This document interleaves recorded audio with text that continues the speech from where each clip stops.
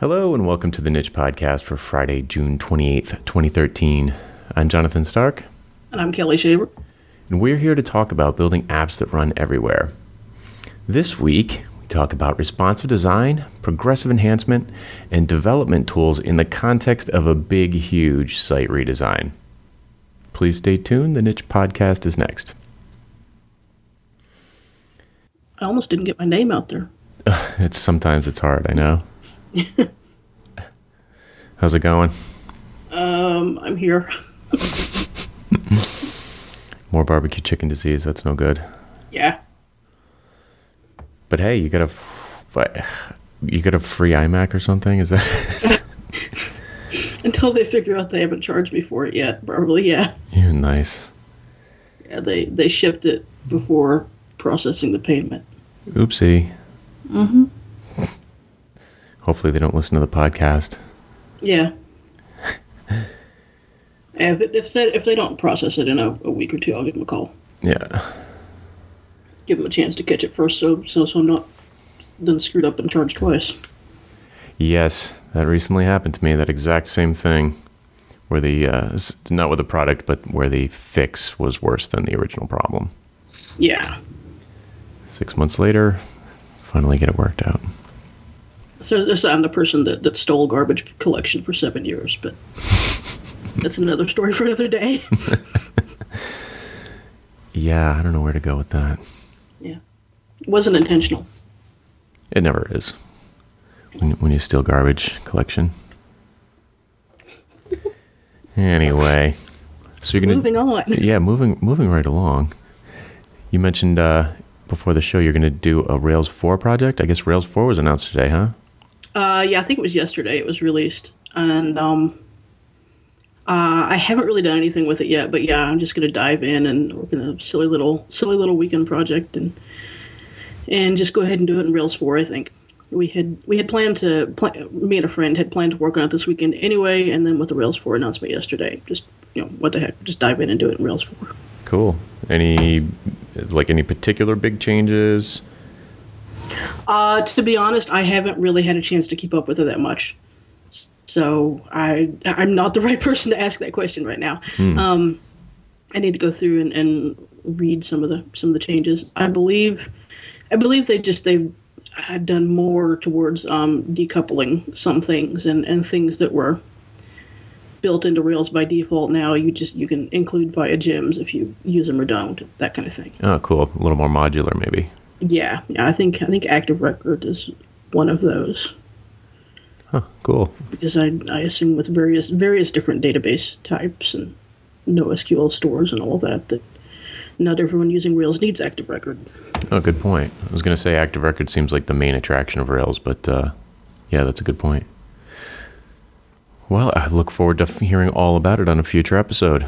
Yes. So yeah, just some quick housekeeping before we blast into the content. If you've been following along, dear listener, you know that the last week and the week before, loosely speaking, the last two episodes, I should say, we've been doing a screencast. Is it 2 or 3? We've done 3 so far, haven't we? We've done 3. I don't know. Are they all 3 up? Yeah, I think. Yes, the one I posted this morning is the 3rd one. So okay. We've done 3 screencasts in what looks like it'll be a 4-part series on building a Rails API, a REST API with Rails, which now will probably be out of date with Rails 4, but okay. But we have to take a break from that this week and do a regular podcast, and then we'll probably next week get back to that 4th installment, hopefully final installment of that. Cool. So the last few weeks for me have been totally crazy, sleeping in 3 hours a night, if at all, and just working on these 2 projects where the schedules ended up colliding. They were supposed to be back-to-back, but they ended up simultaneous for a variety of reasons. But they were both very similar projects with almost the identical team. I was working with Josh Clark and Brad Frost and Dan Mall and a few other folks on a couple of big publishing websites.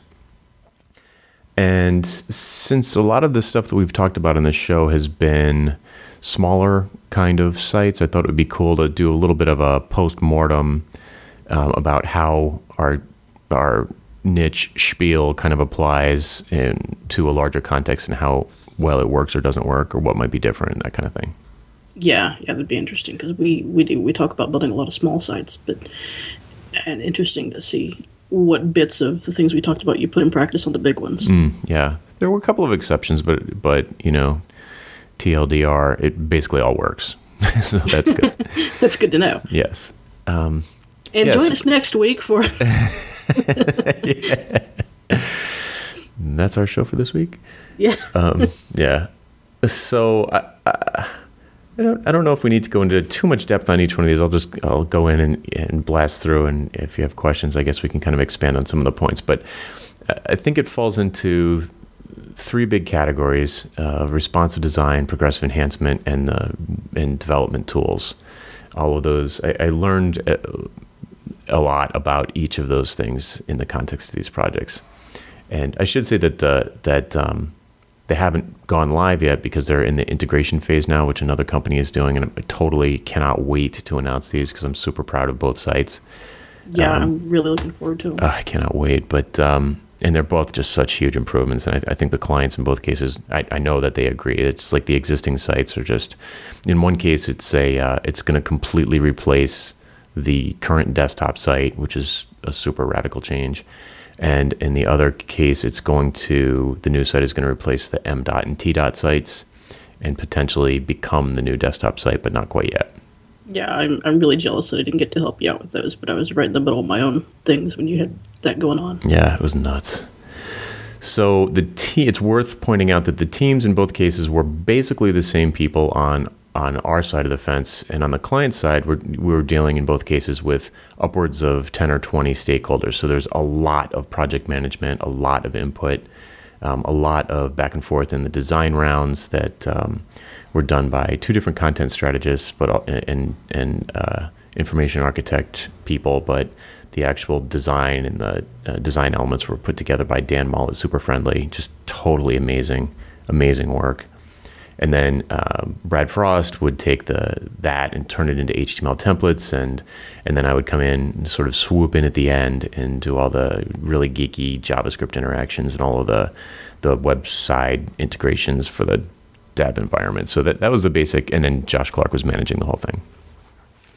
So that was the basic setup to give you a feel for how many people were involved. So both projects, you're talking like, both sides of the fence, you're talking like easily 20, 30 people. Yeah, easy 20, maybe 30 people. Okay, so with that context set, just a couple of points about responsive design. Both projects were pure responsive design. That was the whole point of the project, was to take a situation where companies had 2 or 3 versions of their website and turn it into 1 or 2. And like I teased a minute ago, it totally works. Like responsive design completely. It's awesome, and we say this all the time, but sometimes it's arguable, like, well, yeah, but if you have this huge site with tons of different page templates, does it scale, so to speak? And the answer is yes, it totally works. It's you do have to start small and work your way up. We've said that tons of times. It's even more true on a really complicated site. Both sites are extremely complicated from a design standpoint. Mm-hmm. They change radically at the different screen sizes.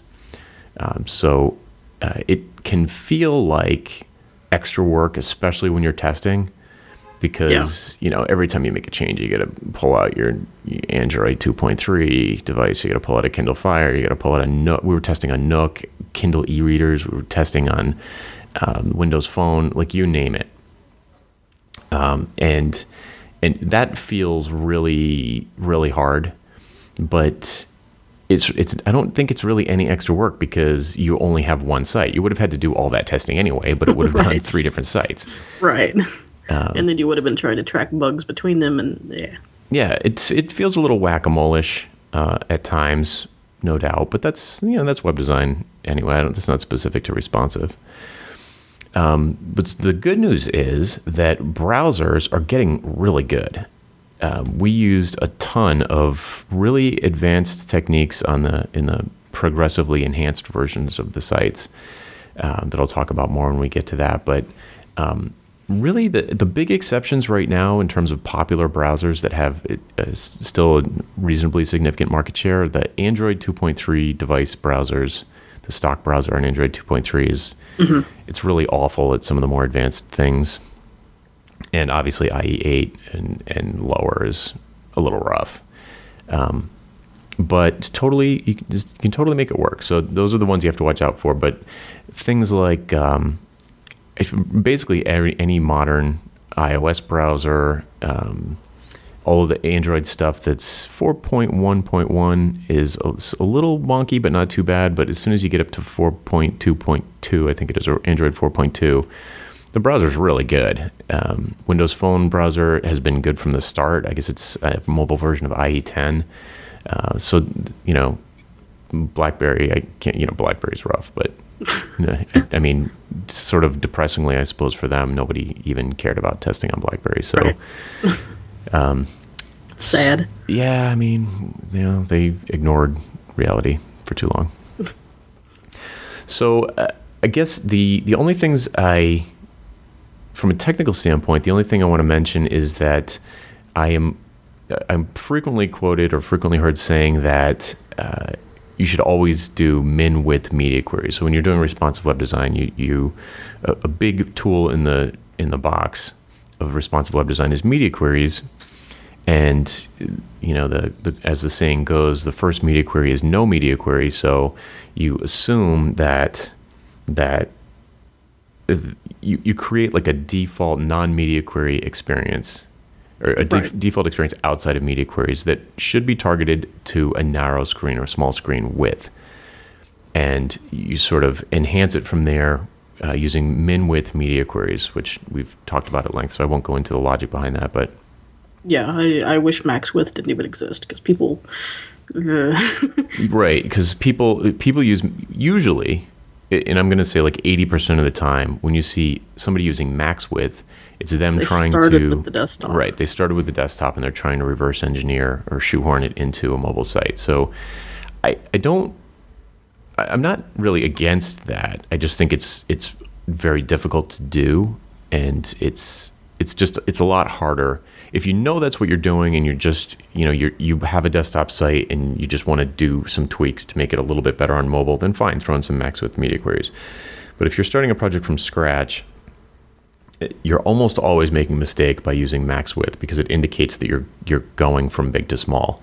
Yeah, in fact, my very first project that I did with media queries, I did that way because at the time I didn't know any better, and the desktop layout was what I'd been handed by the designer.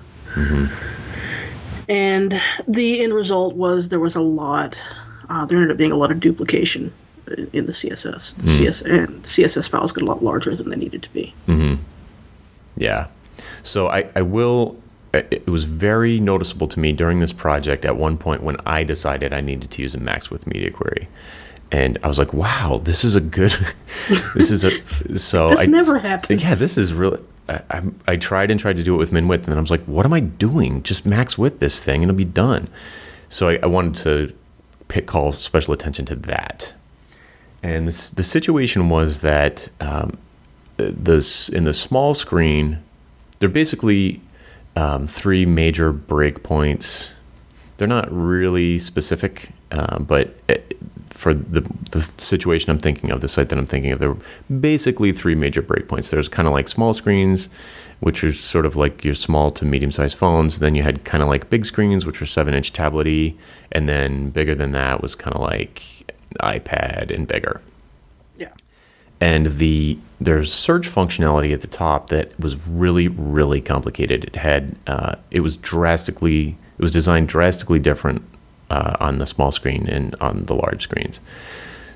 And interestingly, the bulk of the CSS applied to the small screen had to do tons of clever stuff to hide the small screen version, and also there's a pop-up on it to change the scope of the search kind of like on Amazon where you can search just inside of books or just inside of vacuum cleaners or whatever. Yeah. And there's a ton of CSS applied to that was for styling that pop-up that you could do much more easily on larger screens or desktop screens. And so I had all of this CSS that I put in as the default. So start small, I put in all the CSS. And then as I was going up to the larger breakpoints, I was trying to remove it all. And whenever you're trying to like override a lot of CSS that was defined higher up in the document, oh yeah, it's a nightmare. Yeah. So what I was like, oh, well, all of this CSS really only applies to this small screen situation. So I just did a max width. And then as soon as I popped over, I don't remember exactly, but let's say it was 320 pixels or whatever. We did it in M's, whatever the M's were. It was probably, I think it was around 18 M's. Then all those things were gone. All that very, very small screen specific stuff was just gone. Never had to worry about it again. And you could just move on to your higher up media queries. Yeah, and those are the places where the max width is really useful. Yeah. When you're trying to basically delete a bunch of stuff you did at a smaller size. Yeah. So the flip side of that, though, is that you want to make sure that you've got some default styling for that sort of widget that is going to work on devices that are small but don't respect that. They won't recognize the max width media query, so they'll ignore all those rules. Right. So you do still want to have like a non-media query set of rules that will make a usable experience and not just hide it, make the search invisible, basically. So I thought that was worth mentioning. Can move on to progressive enhancement. That kind of segues in there. Yeah. Now, I didn't really, I did only enough CSS to enable certain JavaScript functions. So the way that we did it, there's a real separation of concerns between Brad doing the HTML and the CSS and me doing the JavaScript. But there was some overlap where, for example, Brad would write some interactions using like hover or whatever, or every once in a while he'd throw in a click handler just so he could demo the spaghetti frames for the client. Right. So he would kind of venture into JavaScript territory a little bit, and I would venture into CSS territory and sometimes the HTML territory when I had to write where like the amount of JavaScript I was going to have to write was ridiculous when all I really needed to do was change the source order of the HTML, or a situation where I was building a widget and certain pieces of the styling needed to be exposed for customization later. You know what I mean? Yeah. So the client wouldn't have to dig through the JavaScript to theme like some kind of complicated widget. Right. They could just change the CSS. Right. And there was... I said I was just going to ask you how it was, because usually there's usually not that separation of HTML CSS guy and then JavaScript guy. It's usually like front end guy and back end guy. Mm-hmm, yeah. So it's kind of an interesting way to do it there. And I guess on a really large project it makes sense, but it's probably not how a lot of people work. Mm-hmm. Yeah, I honestly, in retrospect, I think it would have been a little better if I had gotten involved in the spaghetti frames stage and done the little JavaScript interactions that Brad did, because some of the things that I had to do involved reorganizing the markup, and that was that became a little tricky because he had written so much CSS that was dependent on the markup being in a particular way, so we had to really coordinate to get that done. Right. But I mean overall, but that was very minor. Overall, it was a really good workflow. And but while I was writing the JavaScript, I was very conscious. I mean, some CSS I didn't want the client to ever be able to touch because it was really structural to the interaction. Mm-hmm. Things like applying, for example, programmatically applying widths to things, or programmatically applying transitions to stuff only when the device supported it or whatever. So I would try and embed that stuff in the JavaScript where it was less likely to get tweaked by accident. Yeah.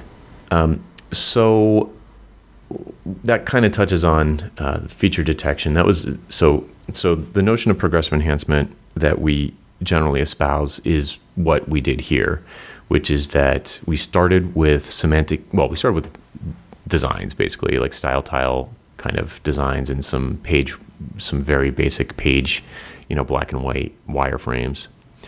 But then we went to HTML really quickly, and Brad is like an animal about doing very semantic markup. He was religious about it, which I love. And then he would apply the CSS to it, and he was using min width, so he was building up on the styles and everything. And then I came in and would do the same thing. So it was like we did use Modernizer to do feature detection. It's one of the very few libraries we included, and we would do things like what's an example? So we would do detection for SVG. Like, does this browser currently have SVG support? Because Dan and Brad used a lot of SVG for icons and that kind of thing in order to basically create vector graphics that would scale up without any kind of shenanigans on Retina screens. Yeah. And I was surprised. I did not realize that SVG was as well supported as it is. It's super duper. I mean, it's great. It seems like it was not that well supported not that long ago. Yeah, I was really taken by. I was like, you guys are really going to use SVG, but it works great. It's a fantastic solution. I was not familiar with it enough as I should have been, but it's basically a way to dynamically create PNG files that are vector. So they're not really PNGs, but it's like you can think of them like any place you'd use a ping, you could use SVG in certain browsers. And like I said, it worked great. They also used a lot of icon fonts. That was a little trickier than SVG. But basically, what we did was in the CSS that Brad wrote, he wrote it by default to try and use SVG, and then we would swap. And then we also had a PNG version of all of the SVG graphics. And then I wrote JavaScript on window load to go in and say, hey, if SVG is not supported, then go swap out the PNGs with, swap out the SVG, any image that has SVG, then switch it to PNG, and which was like actual image tags. And then in the CSS code, he coded it so it was like, .no-svg, and then he did a background image for every item and just used the PNG version of it. So what do you just add classes? Yeah, at page load, Modernizer would add either SVG or no SVG class to the HTML element.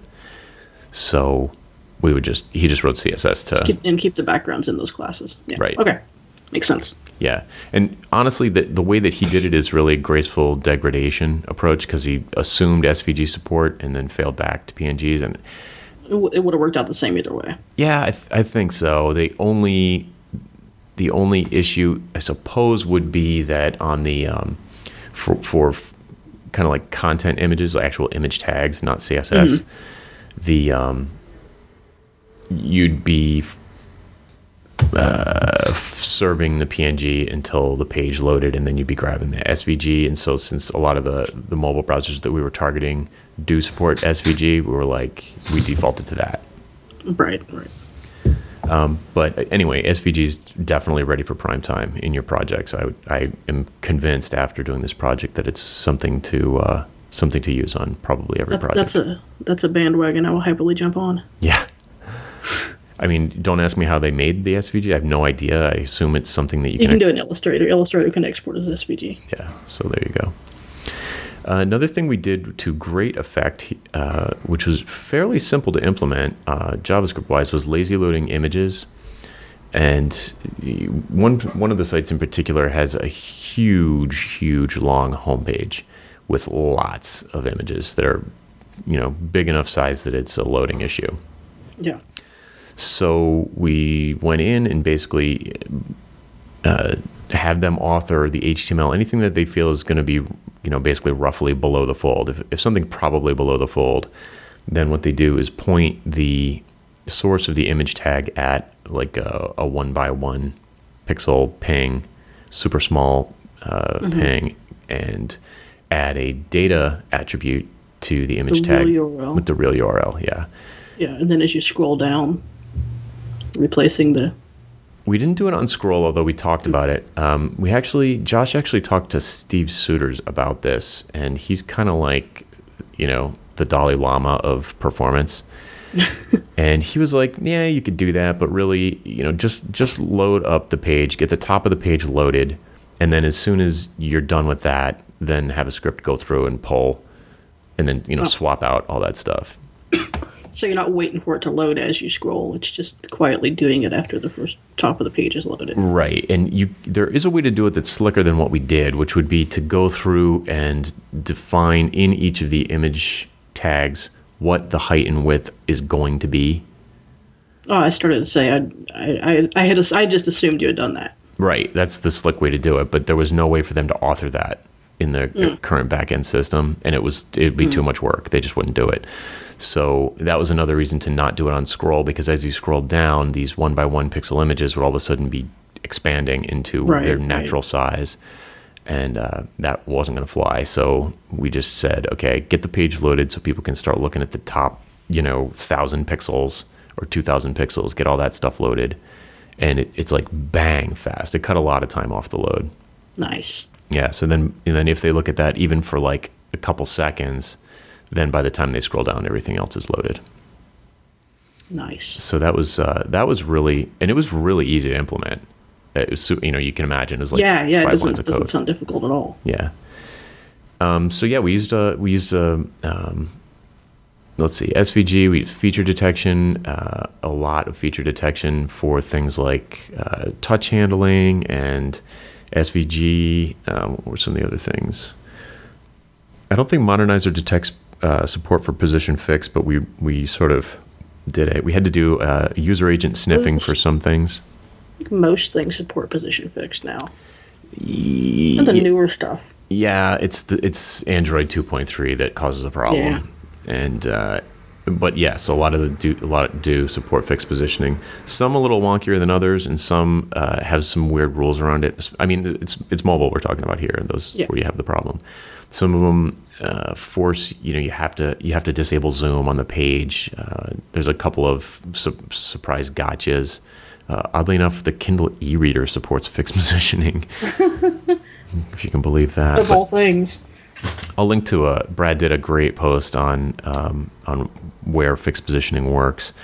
But the important, which I'll link to in the show notes, but the important thing to point out is that at some point we did have to do some user agent sniffing, because certain browsers will lie about support, or they'll have partial support that it's not good enough to do what we're trying to do, and we'll be like, look, it works everywhere except for right here, so just throw in the damn conditional. Yeah. And we're talking about, it gets down to that point where it's time to ship, and you're talking about a fraction of your market. It's just a tiny group of people that are on these older devices, and maybe 5%, but you don't want to give them a crappy experience. So not the end of the world, but it is the kind of thing that you do need to maintain over time. Yeah. So I think that was everything regarding the progressive enhancement, but when I was kind of like the last person to test, because my code was going in last, and I have to like concatenate the JavaScript and minify it and then go test everything again. And like taking the approach of this really fluid, responsive design. It didn't have hard breakpoints. It was basically just sort of fluid from small to medium to large to extra large, and add that, and then layer in the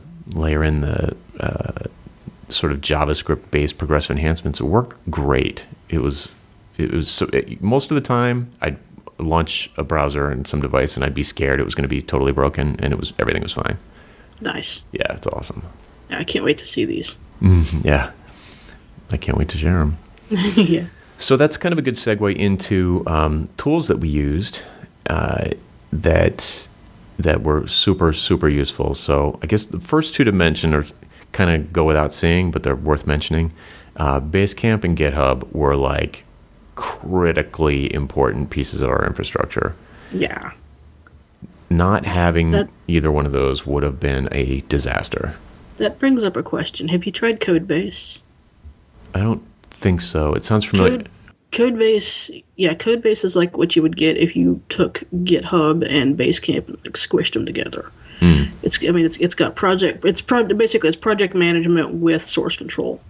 Interesting. And you can reference open tickets in your Git commits, and they'll show, your commits will show up in your ticket thread for your project and that kind of stuff.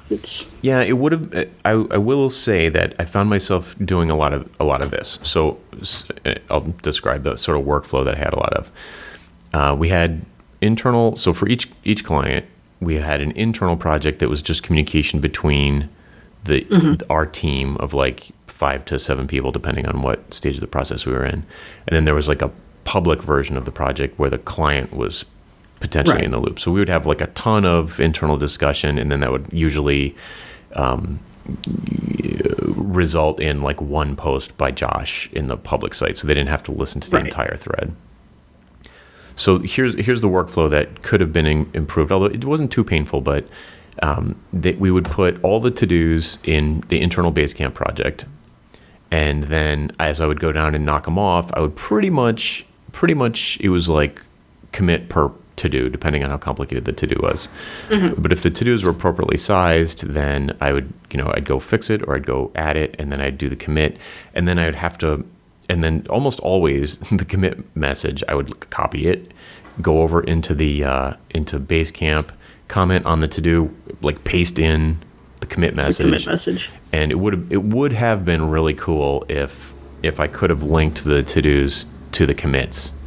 Yeah. So you could have used Codebase for that and linked them up. Yeah, that's good to know. That would be, I think if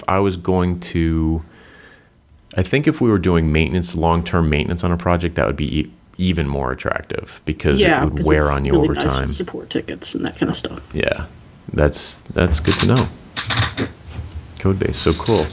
So another thing that Brad created is something that he eventually open sourced and released a polished up version of that he calls Pattern Lab, and it is it's basically an iframe.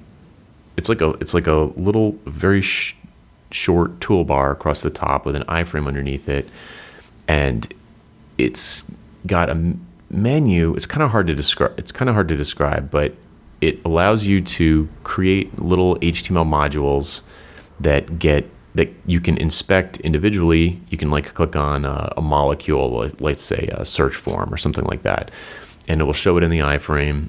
Or you can collect a bunch of little modules together and create a page out of them, or a template, or an organism, he calls them, and that can become like a higher up the list. It's kind of, I can't really describe it, but it allows you to create small pieces of HTML, CSS, and JavaScript that you can then assemble into larger groupings, and also. On the other side of the UI, it has like small, medium, large, extra large buttons that you can click on, and it resizes the iframe to be narrow or wide. It's even got like, I think he called it disco mode, where you just click on it and it just resizes like randomly and continuously. And it's great for showing the site to clients, because you can say, okay, go here, click on the small, and go through and look at everything. We're not ready for you to look at the extra large yet, but so you don't have to depend on them like sizing the window to the right size, or them like looking at it wrong. But it was at first I was kind of like, I can just do this by docking the developer tools to the right hand side. But after a while, I will say I did come to rely on it quite a bit, and it's a really nice thing. So check out patternlab.bradfrost.com. Yeah, I'm looking at it right now. Yeah, it's pretty interesting. I mean, it's I guess I don't know how different the one he released is from the one that we've been using, but it's like a PHP thing. So you'd create your stuff with PHP behind the scenes, but I'm sure you could port it to Ruby without too much difficulty. There's only really one. I think there's only like one real function that does the include. So I'm sure you could port it really easily. So it doesn't look like much, but when you're working on a project for weeks and weeks and weeks, it does become pretty convenient and adds up over time. And so the last thing I think you'll be very interested to know is that I since the project was, the style sheets are enormous. There's it's easily hands down the largest style sheet I've ever had to go near in terms of work. Mm-hmm. And Brad used SAS for it. So when it came time for me to do my CSS, I generally created my own CSS file, included that in the page, and I'd do all my work in there to try and avoid SAS. But then eventually I would have to take that and integrate it into the SAS files if he didn't have time to do it. Yeah. And I have to say, I'm not as anti-SAS as I have been on previous episodes. But I still don't love it. There's certain things about it that are cool, but I don't think they're SAS things. Like, I don't really care for this. The syntax is okay. The nesting syntax is okay. It's okay. I could go either way on it. Sometimes it's convenient. Sometimes it's a pain. But I used your favorite tool, maybe not your favorite, but CodeKit to kind of make this easier for me. Mm-hmm. And it worked great sometimes, and other times it would crash my computer. So I don't know what the story was with that. That must have been big. It was huge, yeah. Yeah, I haven't actually used CodeKit in a while, but that's mainly because I've been dealing with Rails applications, and Rails has all of that the asset management built in with the Sprockets gem. That's cool. Yeah. So it was definitely. So there were times when I would want to do work on a remote server, and then you can't just change it because then you have to recompile everything, and I had to learn how to compile it at the command line, which actually is far easier once you know how to do it. Mm-hmm. But the thing about it, the SAS syntax, the nesting, and the variables, I could take or leave that, like whatever. But the thing that's awesome is the way that he had this one master SCSS file that just included all the other ones, and there were like 40 or 50 other little files that got included. But it became so manageable having that stuff in separate files. Yeah. And I don't know if that's really a SAS thing or a Compass thing, but you can do that with regular CSS, right? I've never gone to the trouble. Yeah, you could, yeah. You just use import statements, right? Yeah. But that wouldn't compile it. This compiles it into one right. file. It wouldn't have it all compiled into one. Right.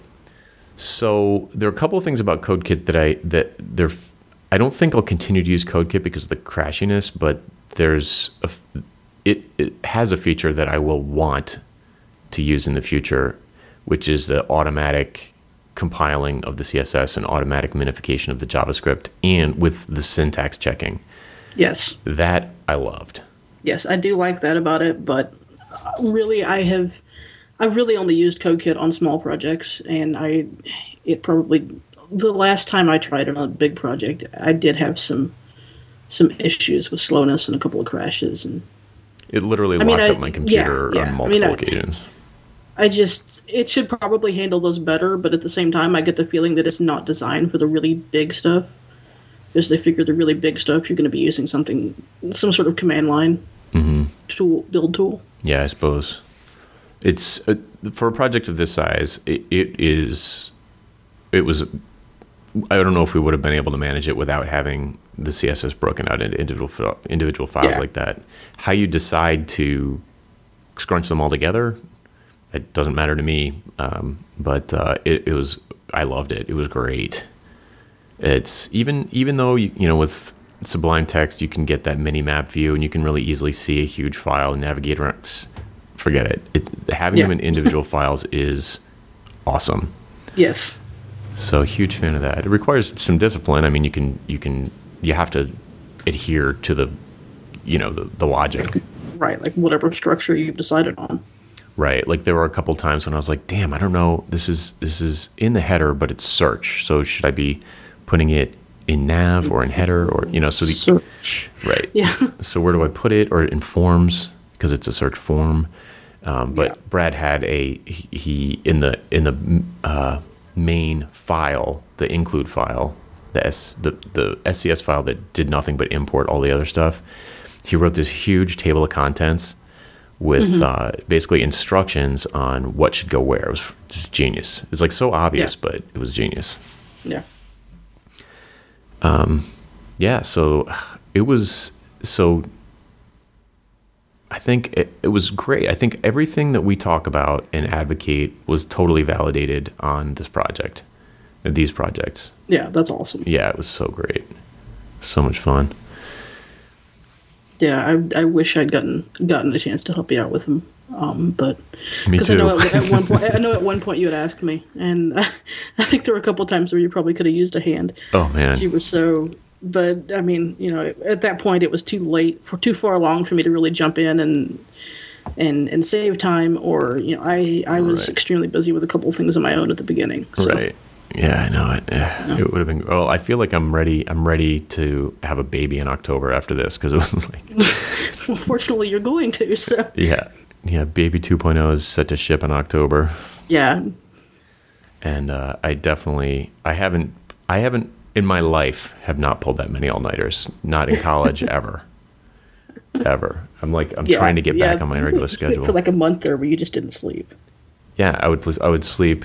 I would just grab like an hour or two on the floor or go try and it was crazy. It was like I didn't ever sleep. I just napped occasionally. Yeah. I'd talk to you at 5:30 in the morning. Go, I have to be up at 7. I'm gonna go to bed now. Yeah, it was rad. Yeah. But it was so great. Just I get to wrap up. It was so great working with this team because